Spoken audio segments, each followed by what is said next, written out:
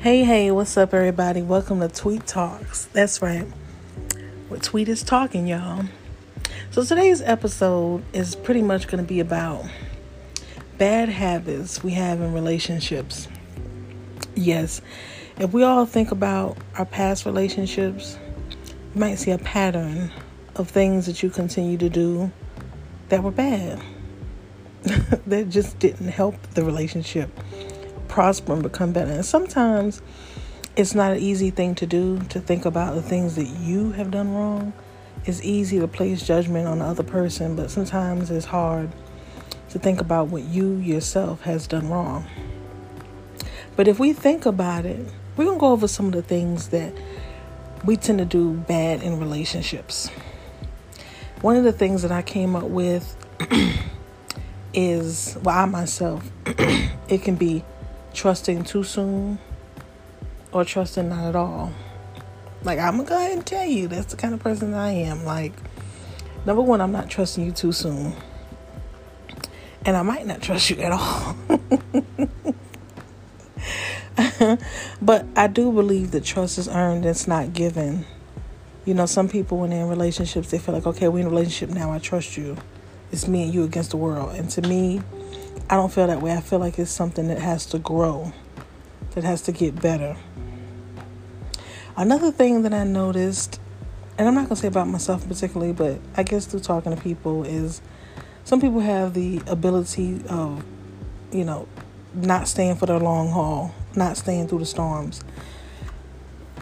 And I guess I can understand that, because nowadays you can stay with somebody through a storm and through all their mess, and it's almost like when they get themselves right, or they get right, they get in a better position, life is just better for them, finances got better, maybe even they feel better about themselves physically, they tend to change.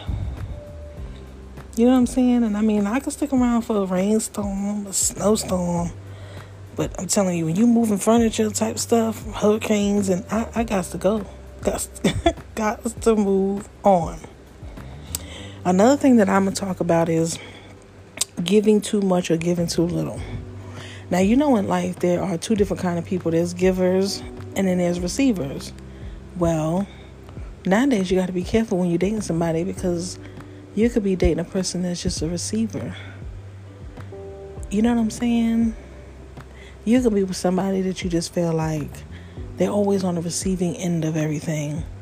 And when I say receiving, I'm not talking about just finances. I'm talking about they just want to receive. They just want to be the receiving person for everything. They want and need admiration. They need you to build them up to make them feel good. They need you to be the person that's giving them the attention, that's giving them the money, that's giving them the advice. And sometimes those people don't realize that if you're dealing with somebody that's a receiver, it drains. It can completely drain the person that's giving. And I'm not saying draining just tired.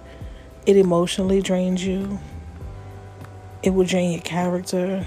It will drain you so that when you meet somebody else, when that relationship is over, you still don't have much to give, because you've given all that you have had. Of course, you got them people out there that are continual cheaters. Like, they feel like in a relationship it means nothing, I'm still going to do me. But I don't worry about them people too much, because you always receive it back. Whatever you put out in the universe, you are going to receive back. And just like a friend used to say, you can't tell me how to get you back. So you never know how it's going to come back to you. You just know it's going to come back at some point.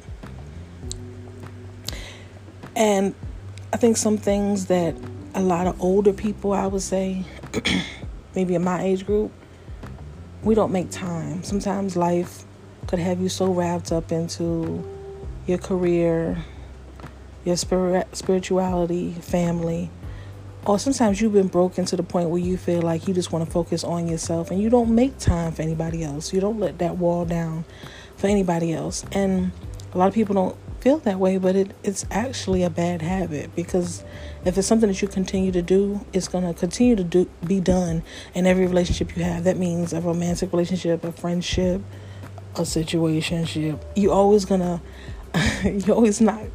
give that a little bit less time than that needs to blossom, to allow that relationship to blossom, you know. The next thing that I'm really big on is not having a goal. Now, I'm going to tell you something. Some people feel like in a relationship you have to have goals as far as the relationship. I personally don't believe that's true. I believe that it's good to have personal goals in your life. Even if you're in a relationship, have your own goal or something that you want to accomplish for yourself, because that goes back to the giving and receiving. You don't want to be with somebody that allows themselves to be the person that gives you the admiration and the feel good that you need. You need to be able to attain that yourself. For real. Like, you got to be able to say, okay, you know what? If I get this goal for myself and I accomplish it, it makes me feel good. And it also builds the relationship, because it makes you feel better about your relationship, because you have given forth something positive about yourself, and you've made it a goal to the point where it's okay, I've reached this, I feel good about myself, and you're in a happy place.